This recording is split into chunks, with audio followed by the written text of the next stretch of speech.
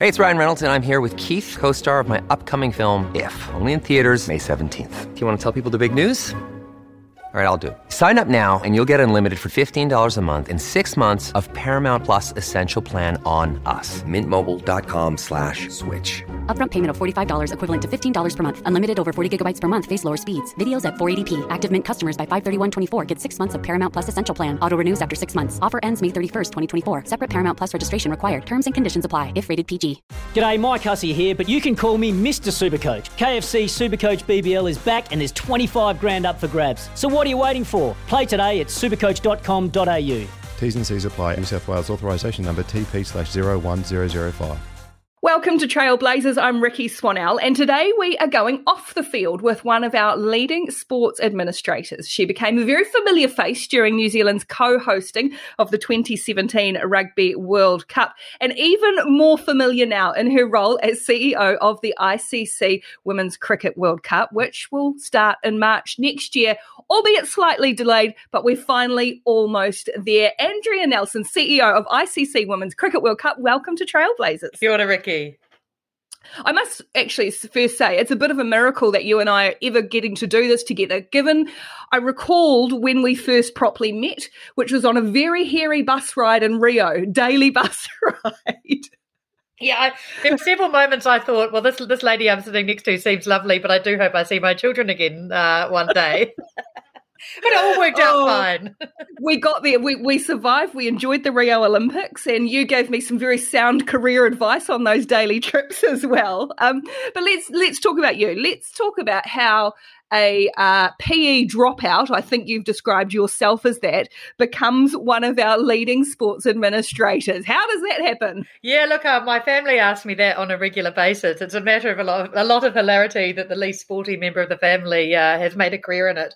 Look, I think for me, I started in music and media, really loved kind of rock and roll.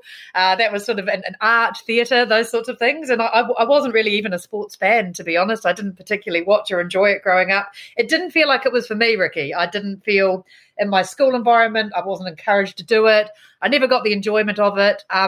It came to me when I started working on the London Olympics. And actually, I picked it up as a gig, thought it'd be an amazing experience to be part of an Olympic bid.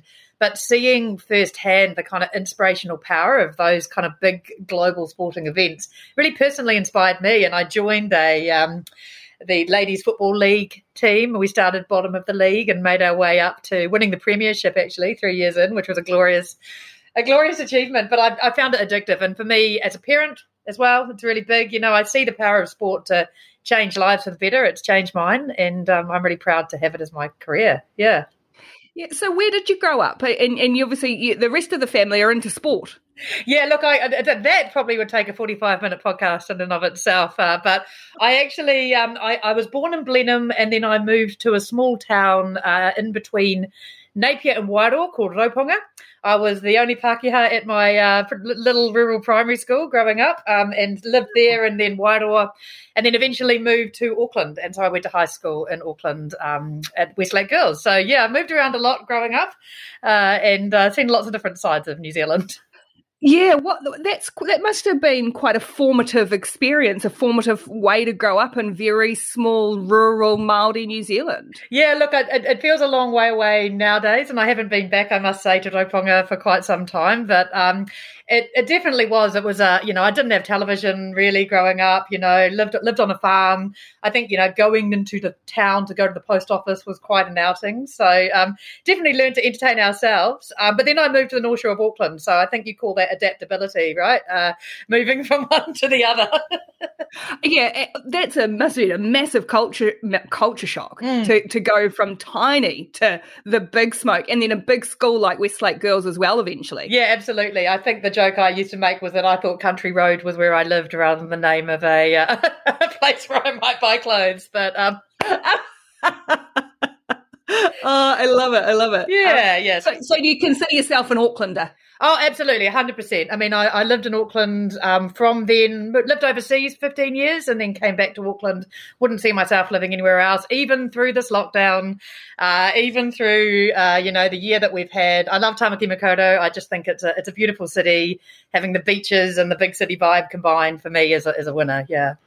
Here, here. I'm sure already our listeners and those who do know you can hear this energy and enthusiasm that you seem to bring to everything. Where does that come from? Have you always been that way? Are your family an energetic, boisterous, and enthusiastic, lust for life family? Yeah, look, at Christmas can get pretty hectic with the 8 grandkids as well, and my 4 siblings. It can certainly be quite raucous, and a few songs are known to be belted out. But I do know my little boy actually.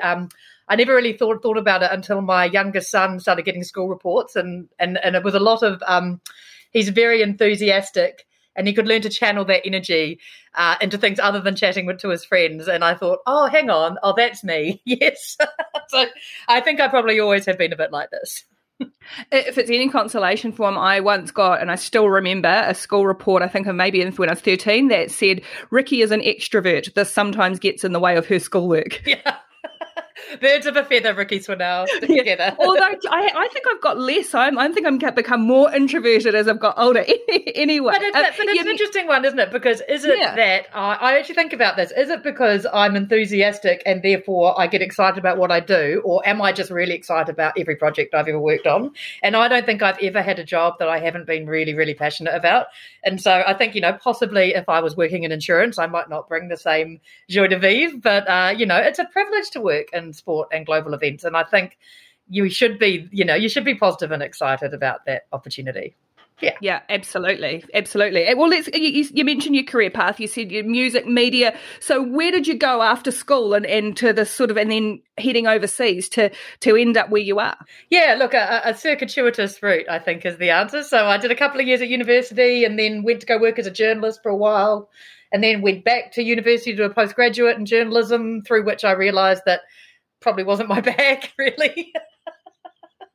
didn't really have the ability to kind of stick and do those really difficult things, the death knocks, the hard journalism. It just wasn't me. So and then I travelled, moved to Australia, picked up a few kind of communications gigs, and then landed on the Olympics. So it's been a bit of a circuitous route from arts and theatre to sport, but happy where I landed. You were a DJ, a radio DJ as well. Let's not forget that. Oh, yes. I used to work at BFM for many, many, many years. So I actually did the breakfast show news. Well, back in the day when Jeremy Wells actually was on with Mikey Havoc, and then did a current affairs show. And look, it wasn't nothing of the quality and profile of Sens, Ricky, but Thanks. a lot more indie rock. Yes. So as you said, you went to London. Was that just to go and do the OE and experience that side of life? Yeah, absolutely. I mean, my family have heritage from the UK, and it was my grandparents talked about it as home, and it never actually occurred to me that I wouldn't do that. So we were living in Sydney, my husband and I, and we're running out of time on the working visa timescale. So we just jumped on a plane and headed over, and did an interesting year working for the Department of Work and Pensions, actually. Possibly that was one of those jobs I wasn't truly inspired by. But it did mean that I got to travel up and down the UK on the lovely rail system and visit some cool places, and then got the chance to work on the London 2012 bid. I started on the same day as Seb Coe took over as chair. So it was a pretty amazing experience. Wow. Did you just sort of fall into that side of it, or you see it come up and thought, this is something I'm going to have a crack for? Yeah, look, when I'd been in Sydney, I'd done some work for a government department that did work with the Olympics and also with Rugby World Cup. So I had some connected experience. And I think also just people were, I'd been in Sydney in the year 2000, so I think they assumed I worked on the Olympics and therefore I would be. But you know what it's like. If you're a young, enthusiastic, competent Kiwi in London, opportunities are there for you. And that's really what happened to me. I took a huge pay cut from work and pensions to go work in a junior job on the Olympic bid, and then ended up leaving there 9 years later with 2 children. So you were working did you work on the comms and the communication media initially on the bid? To start with, my job was to convince East Londoners that they wanted the Olympics there. It was a really complicated piece of land, if you remember, in East London where the stadium is. It was on the boundary of 4 borough councils, massively underinvested, huge socio-economic issues, real language challenges. And so we were kind of doing the planning applications, getting the business support. So it was a really fun, interesting, challenging period. And then when we won the bid, I moved into doing a bit of a jack of all trades role, really looking after, I guess, everything the London 2012 Games said, whether it was through media or on our website, through social media, which started in that period while I was there. What we said and how we said it was sort of sat in my remit, which is really cool. Yeah. Remembering back to those, and I remember because I think London won the bid, and if I'm right, it was the next day the terror attacks happened there. Yeah. That must have been, and I remember this because I was due to move to London in about three months' time after those attacks, and I did. But that must have been, or what was that like? Yeah, look, it was pretty unforgettable, Ricky. I mean, there were two things. One was, so we ran the event when we won the bid. We weren't expected to win either, so we'd said to the police, maximum 5,000 people will be there. It'll be pretty quiet. And we ended up having to shut down all of central London for that announcement. So it was a massive celebration and party. And then, the next morning as we headed into work and I was manning the media desk, we started getting calls. Is it, are you worried about London's transport ability because you've had this massive train breakdown? And then as the morning progressed, we worked out what happened. One of the staff members of the bid team I'd worked on at London Development Agency was involved, and she lost a leg in the bombing, and so it was really close to home. We were trying to track down the family and friends of the contingent that had gone to Singapore for the bid, and then the next weekend, the same production team that delivered the massive celebration in the same location exactly 1 week later did the first of the memorial services. So. Look, I think Ken Livingstone gave a speech the next day, which I still have as one of my favourite kind of political speeches, where he said, we'll watch us as we mourn our dead and watch us as London welcomes new people to the city and, and shapes our future. And I felt a real Londoner on that day, and that kind of the whole journey right through to the delivery of the games, was more poignant having been there right at that moment. Yeah. Yeah. Oh, give me goosebumps. Let's have a quick break and we'll come back and we'll talk about the delivery of those games. You're listening to Trailblazers on SENZ. My guest is Andrea Nelson. You're listening to Trailblazers on SENZ. My guest is Andrea Nelson, who is the CEO of ICC Women's Cricket World Cup, coming up not too far away. But we're talking about her career in sports administration and working on the London Olympics. You'd worked on the bid, and then basically the world came to London. There was scepticism. I remember it was the riots happened not long before, but then these magnificent games occurred. What's your favourite, or do you have big recollections from those days? Yeah, absolutely. It's such a special time for me. And, having worked on a project where during the bid we used to take people to this desolate wasteland and say, you see that pile of fridges?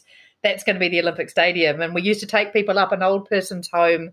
They'd stuck a glass viewing tower at the top of it, and you'd kind of point out that that tyre factory over there, that's going to be this. And so to actually be there, I remember for me the moment that really brought it home was the week before the games. I was in the media centre and I had a call from my friend who was in the athletes village saying, you need to get here now. And so I jumped on one of the little carts and scooted across, and it was the New Zealand team being welcomed. And I hadn't felt, to be honest, I'd lost my connection to New Zealand a little bit. It'd been a long time of living in the UK, and I'd felt pretty British. But I was there in that moment, and they did the haka, the team. And suddenly I looked around, and there I was where the fridge pile had been and behind where the power pylon was, and it was actually happening. And I bumped into Garth Bray, I think it was, who was there reporting, and I was just in absolute floods of tears, unable to communicate. It really came home. And the other one, Ricky, was having the privilege of, in fact, one of the coolest things I've ever done in my career was write the script that the broadcasters read when the opening ceremony happened, which meant that I got to be part of Danny Boyle's sort of team, right, at the outset when they pitched the concept and had the Queen jumping out of a helicopter, and we all went, oh yeah, whatever, and it happened, and it was such a glorious celebration of everything that's good about British culture. And then, with what happened after that in the UK, it does feel like a really special moment in time to have been part of. It was an amazing ceremony, amazing ceremony. And then the Paralympics as well, because, the stress of the Olympics is over. You're really, what you're doing. You can relax and enjoy the Paralympics. And the closing ceremony of the Paralympics, I don't know if you remember, had Jay-Z and Coldplay and Rihanna. There was just this massive concert, and it was just this incredible feeling of, this is 9 years of my life.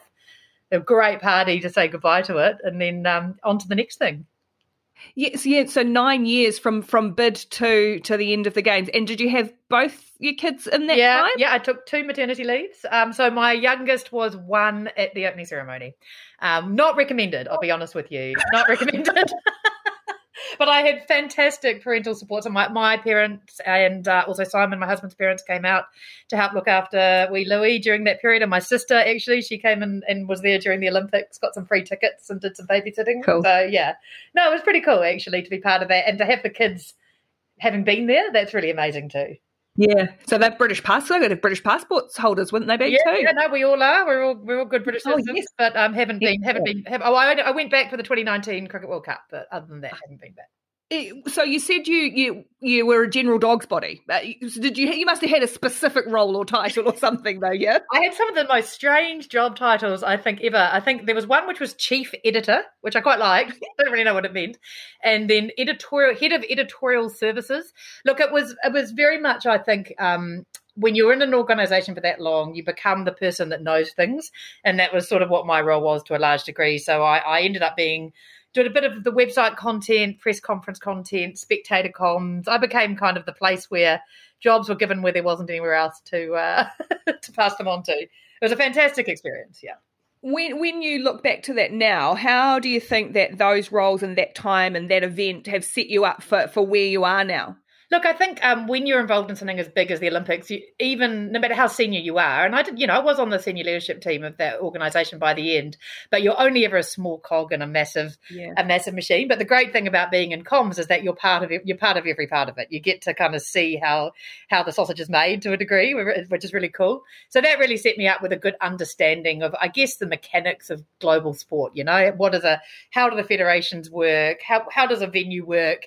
And a real fascination for that as well. So coming to New Zealand, it was a bit of a culture shock to be, quite a big cog and quite small machines and the other events I've worked on. But working on the Olympics is an amazing, amazing grounding. Yeah. So what brought you home? Why did you come home in the end? Yeah, the 2 kids and my parents and my husband's parents, wanted to kind of be part of that family. And we knew if we didn't do it then, we would never do it. We had really acclimatized to being British and to living in the UK, and so I kind of fought it. Actually, we'd made the commitment to come home, and I did try a few jobs elsewhere, but in the end, it was, and I'm glad we did. It was the right thing for our family to come back to Aotearoa.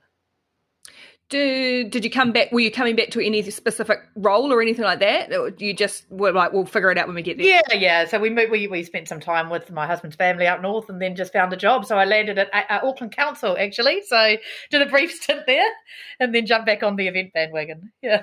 Did it feel small? Did it feel small coming back to New Zealand, which is sometimes why we love it, because it's so small and everyone knows each other and everyone's connected, but at the same time, it's so far from everything? Look, I think the really strange thing about coming home is there's New Zealanders that leave and there's New Zealanders that stay.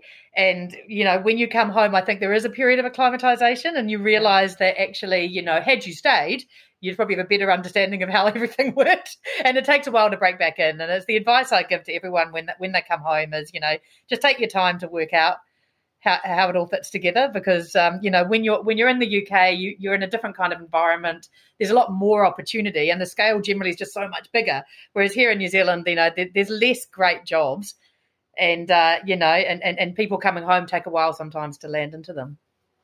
So you said, as you said, you did your council stint, did your time at the council, and then got back on the events bandwagon. And I love that term, because people who do events, it is like that. It is one to the other to the other. Do you love that side of it, or that finite of doing an event, or are you ever going to settle down? Yeah, look, I wouldn't say I love that part of it. Like I do have a family and a mortgage, and I think also I probably wasn't going to do this most recent event. This is one that the bigger cause was what really inspired me to take this on. I'd like the opportunity, as I had in the Olympics, to be somewhere for a longer period of time and really but the great thing about events is that they're just outcome driven, and it's an unforgettable and uncomparable way where you just bring a whole team together and you're focused on one joint outcome. You're there for a good time, not a long time, and you've just got to make stuff work. And that's pretty exciting. Yeah. Yeah. So some of the ones you've done since before this current one with cricket, with the Cricket World Cup, under 20 football in 2015. Yes. Then you worked with the comms team at the Rio Olympics for NZOC. That's how we met on our Rio bus ride to rowing every day. And then probably the most recent and certainly the most successful of those, the 2017 Rugby League World Cup. What made that such a unique, successful event? Yeah, look, it was brilliant. It was an amazing event. I think the real turning point, actually, and sometimes you find that through the not so great stuff, fantastic opportunities come. And for us, it was actually the Kiwis were just not in great shape, unfortunately. And the Warriors weren't having a great season, and there wasn't a massive groundswell of support for the New Zealand team. And we were there, sitting there with a campaign and a whole program which was really Kiwis driven, and shortly after, I think, the Anzac Test in Melbourne, when we won't need to dwell on that, we thought, well, look, we need to look at what we're doing here. And so I had a really fantastic staff member, Samoan guy, and another friend. We sat down and really looked at what is the success factor of this tournament. It's actually the Pacifica communities of Auckland and South Auckland. That's where we can really drive something unforgettable. So we spent so much time learning, meeting the key people. I was at Mangere markets on Saturday morning selling tickets for cash. We sold tickets kind of person by person, group by group, through churches. And it just became this incredible celebration of national cultures, and in particular the Tongan community. I mean, it was unforgettable to be part of that experience. And, I remember saying to the Tongan manager at the end, all we did was provide a stage for those fans, and the fans created the event. And it was, you talk about spine-chilling moments. For me, it was in Hamilton. Samoa and Tonga were facing each other, and it turned out hadn't faced each other in New Zealand and rugby league, I think, for a long, long time anyway. And there'd been a little bit of media around tensions, and there'd been a little bit of there'd been a bit of excitement on the streets of South Auckland. I don't think it was as bad as it was presented at the time, but there was a lot of media hype about it. And the two teams, we brought the captains together, and they had a bit of a chat. And instead of coming out and doing their challenges really aggressively, they walked out together, knelt and prayed in a circle, and then stood up and did the challenges. And that moment to me, and 100 metres final of the Olympics, pales in comparison to that feeling there at Stadium Waikato. It was incredible. Yeah. Wow. Yeah, it is. Absolutely, it was. You're listening to Trailblazers with me, Ricky Swanell, and my guest, Andrea Nelson. We'll be back with more in a moment. You're listening to SENZ and Trailblazers. My guest is Andrea Nelson, one of our leading sports administrators, from the London Olympics to the 2017 Rugby League World Cup and the 2022 ICC Women's Cricket World Cup. But let's talk a little bit about, I guess, the space or the place of women in sports administration, in the boardroom. We talk about it a lot in decision-making positions. How have you seen it maybe change or maybe not change, particularly since, say, that 2017 to now, in the spaces that you're in? Yeah, look, I think one of the things I do in my spare time is that I'm in my volunteer role as chair of Northern Region Football, which is the amalgamation of Auckland and Northern Football Federation. So right. That's really interesting, because I joined that probably about just coming off the back of the FIFA tournament I worked on, and I was the first woman, I think, on that board. There was a lot of basically people talking about the results of the Prem game on the weekend. It felt like an environment that wasn't for me. I didn't really understand my role in it or what value I could add, and I kind of sat there a bit dumb and mute for the first year, which is unusual for me, as you might have picked up. And moving forward on that, managed to kind of get my head around it, did a whole lot of studying and learning about governance, and now, chairing this organisation, which is we've amalgamated two football federations. We're focusing on kind of, changing the way that football is delivered in Auckland, building equity, and that's been possible because of fresh thinking. And fresh thinking comes when you have people who are not just the old stalwarts of the sport. And, there's a role for the players, the ex-players, the legends of the game, the stalwarts. There's a huge role for those people, but there's also a role for fresh perspectives. I'm lucky enough to have my chair at the ICC Women's Cricket World Cup be a true trailblazer by the name of Liz Dawson, who was first female CEO of an Australian rugby league club of the Adelaide Reds, I think. Huge trailblazer in the sports sector, and, has built a career now helping grow female governance in sport. And I've seen firsthand the changes that's seen. Suddenly you don't feel, probably in the first time in my career, when you're at the board table, I do feel like it's a place I have a place at. My voice is valued there, and I think it's really exciting for young women growing up, wanting to build a career in sport, because those opportunities are there that never were there before. Yeah, because I was thinking, obviously, so I was the opposite to you in that I loved PE and played all the sports and all of that. I knew that I was never going to be an athlete of any description, but I wanted to be involved. And so how we can show girls in particular who are sporty, or not necessarily like yourself, that there's a really great career in sport in lots of different ways. And I wonder if we're starting to see that coming through a bit more now. Yeah, I look at my staff, from the Women's Cricket World Cup, and there's a huge number of them are young women who, have huge careers ahead of them in the sport. The opportunities are there. And I think what's really fantastic is that slowly but surely the opportunities aren't stopping at that kind of junior manager level. You're starting to see more and more people rising up to the chairmanships, the CEO roles. And, I think I was probably a little cynical about that as a young person. I had a kind of, I don't want to be a woman in anything. I'm just a person, and I'll be judged by the value of my own actions. And someone, a woman that I worked with at rugby league, actually, Jo Coleman, who's an incredible sports administrator herself, pulled me aside and said, "Do you think, Andrea, you might be being a little bit selfish when you say that? And don't you think that you could possibly be helping other people?" And, I think once I put that filter on it, I thought, well, actually, I don't know what opportunities I didn't have because I was a woman. So, you help clear the path for the next generation, as Liz has, and, as I hope I can do as well. Yeah, it's a tricky one, isn't it? Because I understand that I just want to be seen as being really good at my job, not because I'm a woman. But I think what we do have now, and what I see in New Zealand, is that the cohort of women like yourself, like Liz, Kieran Smith, Jo Coleman, as you mentioned. I mean, gosh, I'm just rattling off names.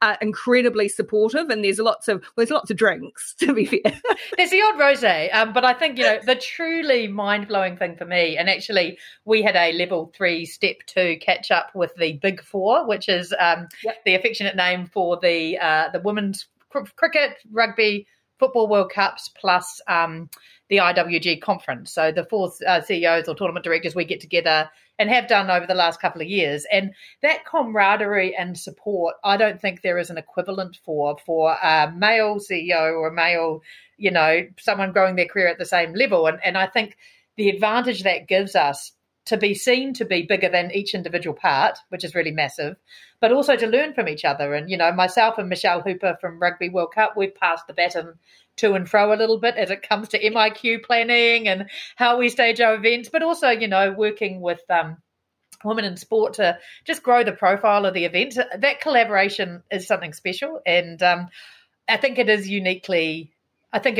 female as an attribute in terms of business, and something I really enjoy bringing to sport. Do you feel like we've got past that stage of the women almost being pitted against each other?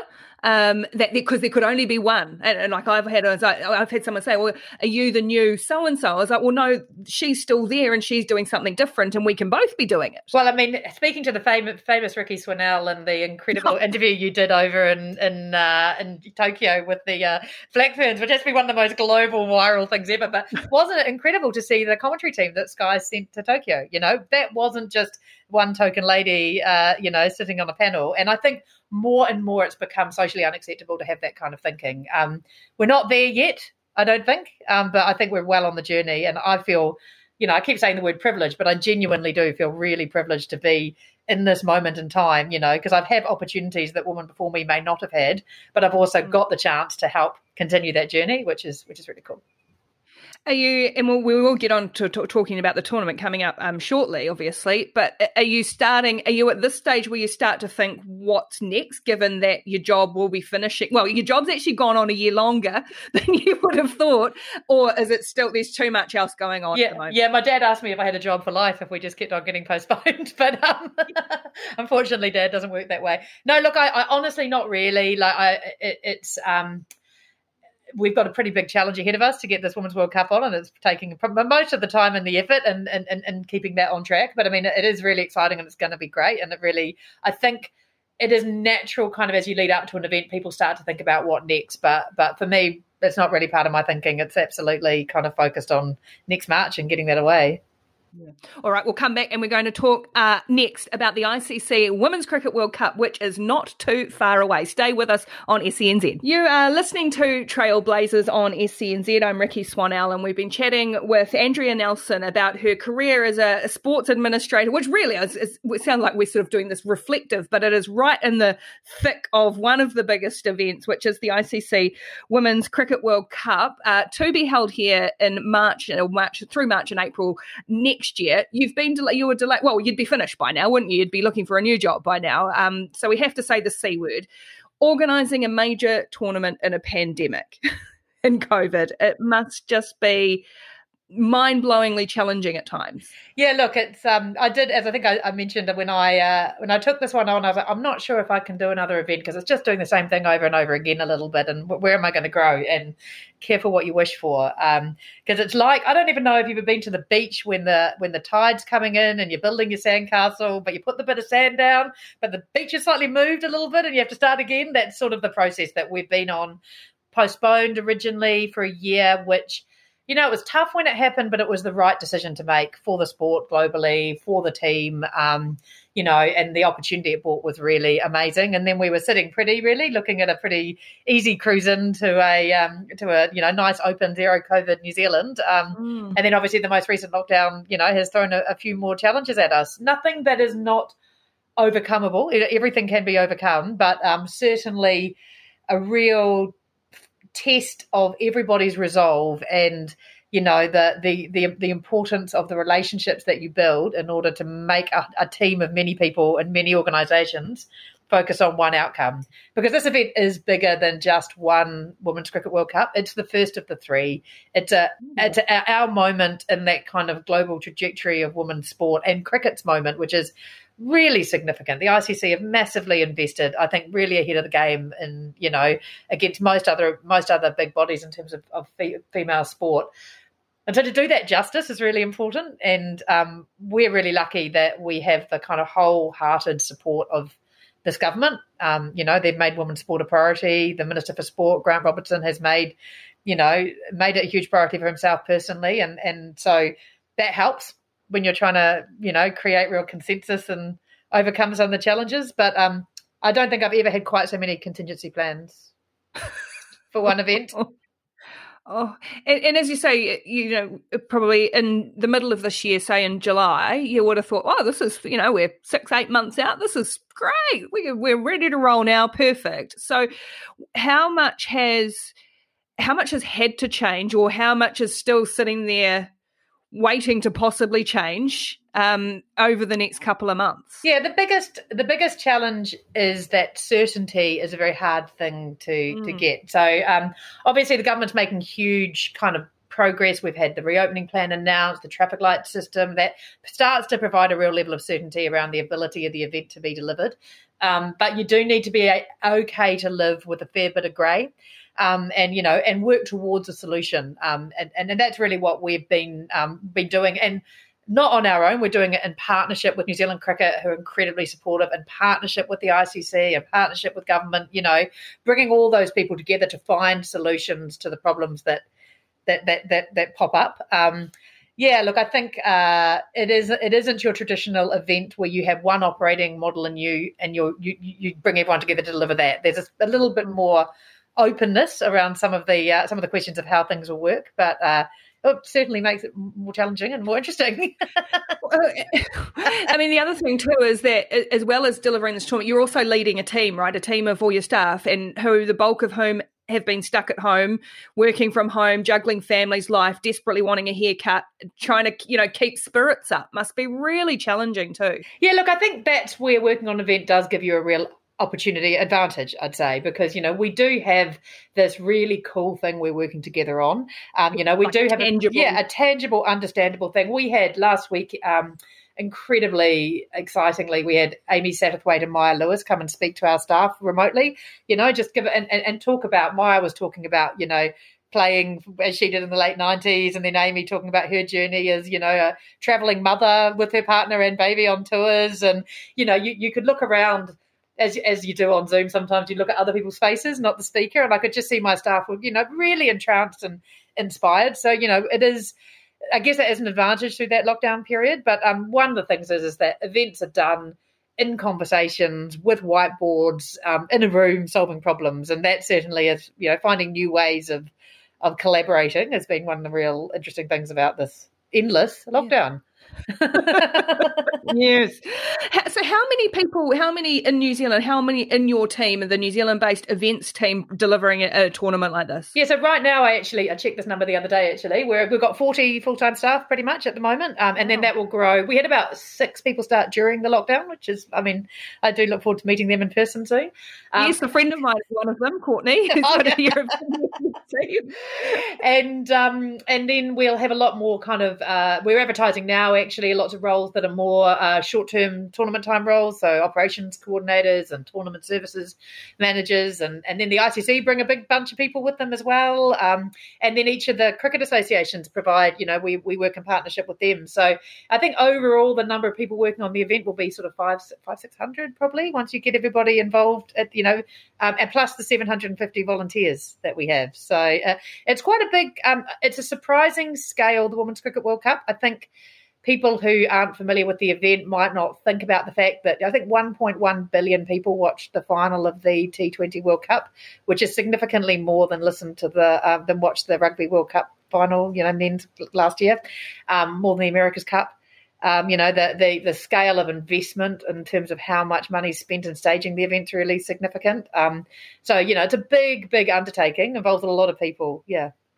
Yeah. Have we got the talent pool here? Obviously, as you say, we've got your event, the Rugby World Cup, which is this time next year, will be just about finished, the Football World Cup and others. Have we got those people, that event staff, the expertise? Yeah, look, I think New Zealand has got a really great track record of delivering major events in a really unique, cool New Zealand way, and really well-respected staff. We brought some people home from the UK to jump on this role who worked on the Men's World Cup back in 2019. I think we can talk about that one without crying now. Yeah, well, we've got another one to cry about now. Right.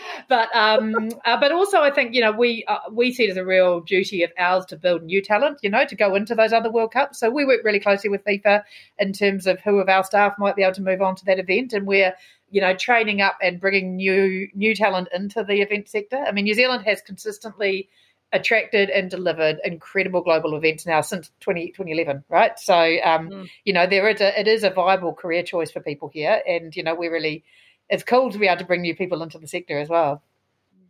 So this tournament, I know you've got MIQ spots for teams. That's sorted if you need them. Hopefully you won't even need them. She says with her fingers crossed. What will this tournament, in your mind, your grand vision, what will it look like? The teams on the ground and this tournament starting in March. Yeah, look, I mean, we have always seen this as a really cool, family-friendly, relaxed event that we want to bring people to who haven't experienced necessarily cricket or women's cricket before. So we're really kind of unashamedly pitching our event at at that family market. We've got some really cool things we'll be announcing in the weeks ahead that's really going to kind of provide a really unique event experience. And the thing about cricket, and particularly in these COVID times, is almost all of our venues are open grass bank venues. It's safe. It's it's a nice relaxed environment. It's an ice cream sitting on the bank while the kids run around and have a good time. It's a really nice day out, and that's that kind of fun, relaxed summer festival we think New Zealand's really going to be ready for. in March next year. You know, we would have had our music festivals, I'm assured. We would have had our summer of music festivals, and this is going to be the first really big global sports event post this lockdown. So, you know, that's sort of the vision, and that hasn't changed. And we're not moving away from that in any way, shape, or form. What we are doing is a lot more planning on how we keep everyone safe, how we keep our participants safe, the public, how we work with the, opening border policy and how that changes what we need to do. But, ultimately, we're really focused on our tagline for our tournament is let's show them. And the whole purpose of it is to showcase these incredible athletes and this incredible game to a new audience. And, can't wait to crack that. Yeah. What difference, or if any difference, have you noticed? This is the first time you've worked solely on a women's event, as opposed to a men's or a mix like the Olympics. Are there differences in how you've delivered it because of that? Yeah, look, I think one thing in which I touched on is that collaboration piece. I know that in 2015 I worked on the FIFA Under-20s and the Men's Cricket World Cup was at the same time, and I think we tried to get the two trophies in a photo together, and that was like 6 months of negotiation. And I can't remember whether we even actually succeeded in the end. I think there were too many commercial barriers.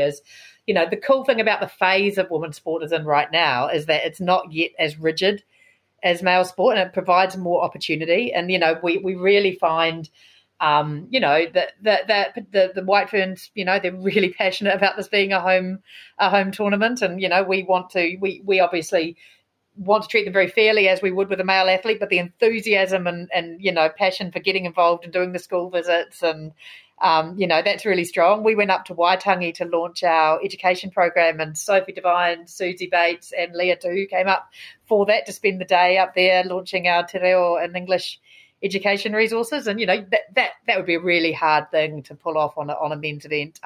So that's really cool. The other thing I'd say is I worked on the Women's Rugby League World Cup indirectly. There was an edition of that happened in Sydney, but that was played at community grounds, free of charge, for local schools. And the thought of doing more than that back in 2017 was, we felt we've been quite groundbreaking in what we did actually manage to roll out. So the progress that it's making, our athletes will stay in 4- and 5-star accommodation. They'll fly business class. We're not the best pitches in the country are what they're playing on. There's no, outer ground stuff going on. And that's just a huge, you can take it for granted, but it's actually such a massive step forward, Yeah. And I mean, they're just little, even, flying business class is not little, but it's a respect thing, isn't it? And that's what you hear so often from female athletes, just a little bit of equality. It's having kit that fits. It's, those equal promotional opportunities and stuff. Well, one of the things that really resonates to me is there's an amazing operator, Liz Green, was Liz Perry. She's general manager of Cricket Wellington, but I talked to her really early on when I first got the role, and we were talking about toilets actually, and how it's really annoying that when you're a female athlete, if you want to go play on Eden Park, there are only 2 cubicles. So you had to go and use the publics, or you had the girls all queuing up to go in before the game, or at Basin Reserves, you had to go home and have a shower because the showers were not suitable. Through the investment from Sport New Zealand, we've actually managed to upgrade all of the changing facilities at all of our venues to be female appropriate. And again, all of these things you can dismiss one by one, but when you put them all together, it's a really kind of critical moment in time that we're actually delivering this stuff. And I genuinely believe by the time the FIFA World Cup wraps up in 2023, New Zealand sport will never be the same again.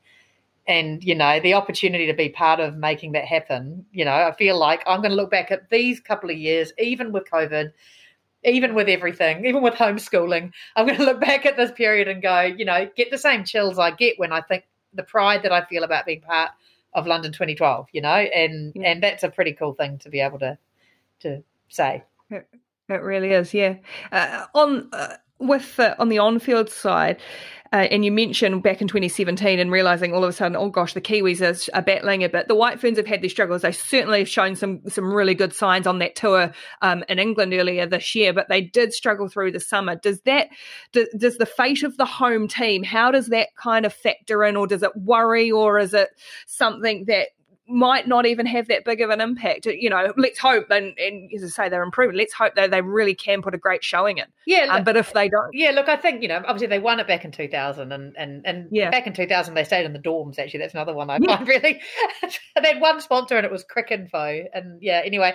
Look, I think it is pressure on the home team, but I think one of the things that's a bit different is that this is, that kind of festival thing, that family experience we were talking about. It's not all tied to the White Ferns. I think the White Ferns, the success of this tournament doesn't ride entirely on their shoulders in the way that, for example, it might have felt in 2015 for the men's team. It's a really great opportunity. It's a huge platform to build a real fan base. And I have no doubt, that team will be, putting on some pretty inspirational performances next summer. But, I think working in events, you've got to think beyond the home team, because it's actually not, I don't work for New Zealand cricket. I work for the Women's Cricket World Cup, and whoever's in the final, we need to create an environment where Kiwis are out supporting the teams, the people, billions of people are tuning in worldwide and seeing these amazing scenes. That's my focus. Obviously, selfishly, I was up at 3 a.m. watching the Black Caps, and I will be, crossing my fingers behind my back for Sophie and the girls. But we're about the whole event. Thank you so much. We could keep on going for a very long time, but on all sorts of topics. But Andrea Nelson, all the best to you and the team bringing this Cricket World Cup to us next year. And thank you so much for being on Trailblazers. Cheers, Ricky.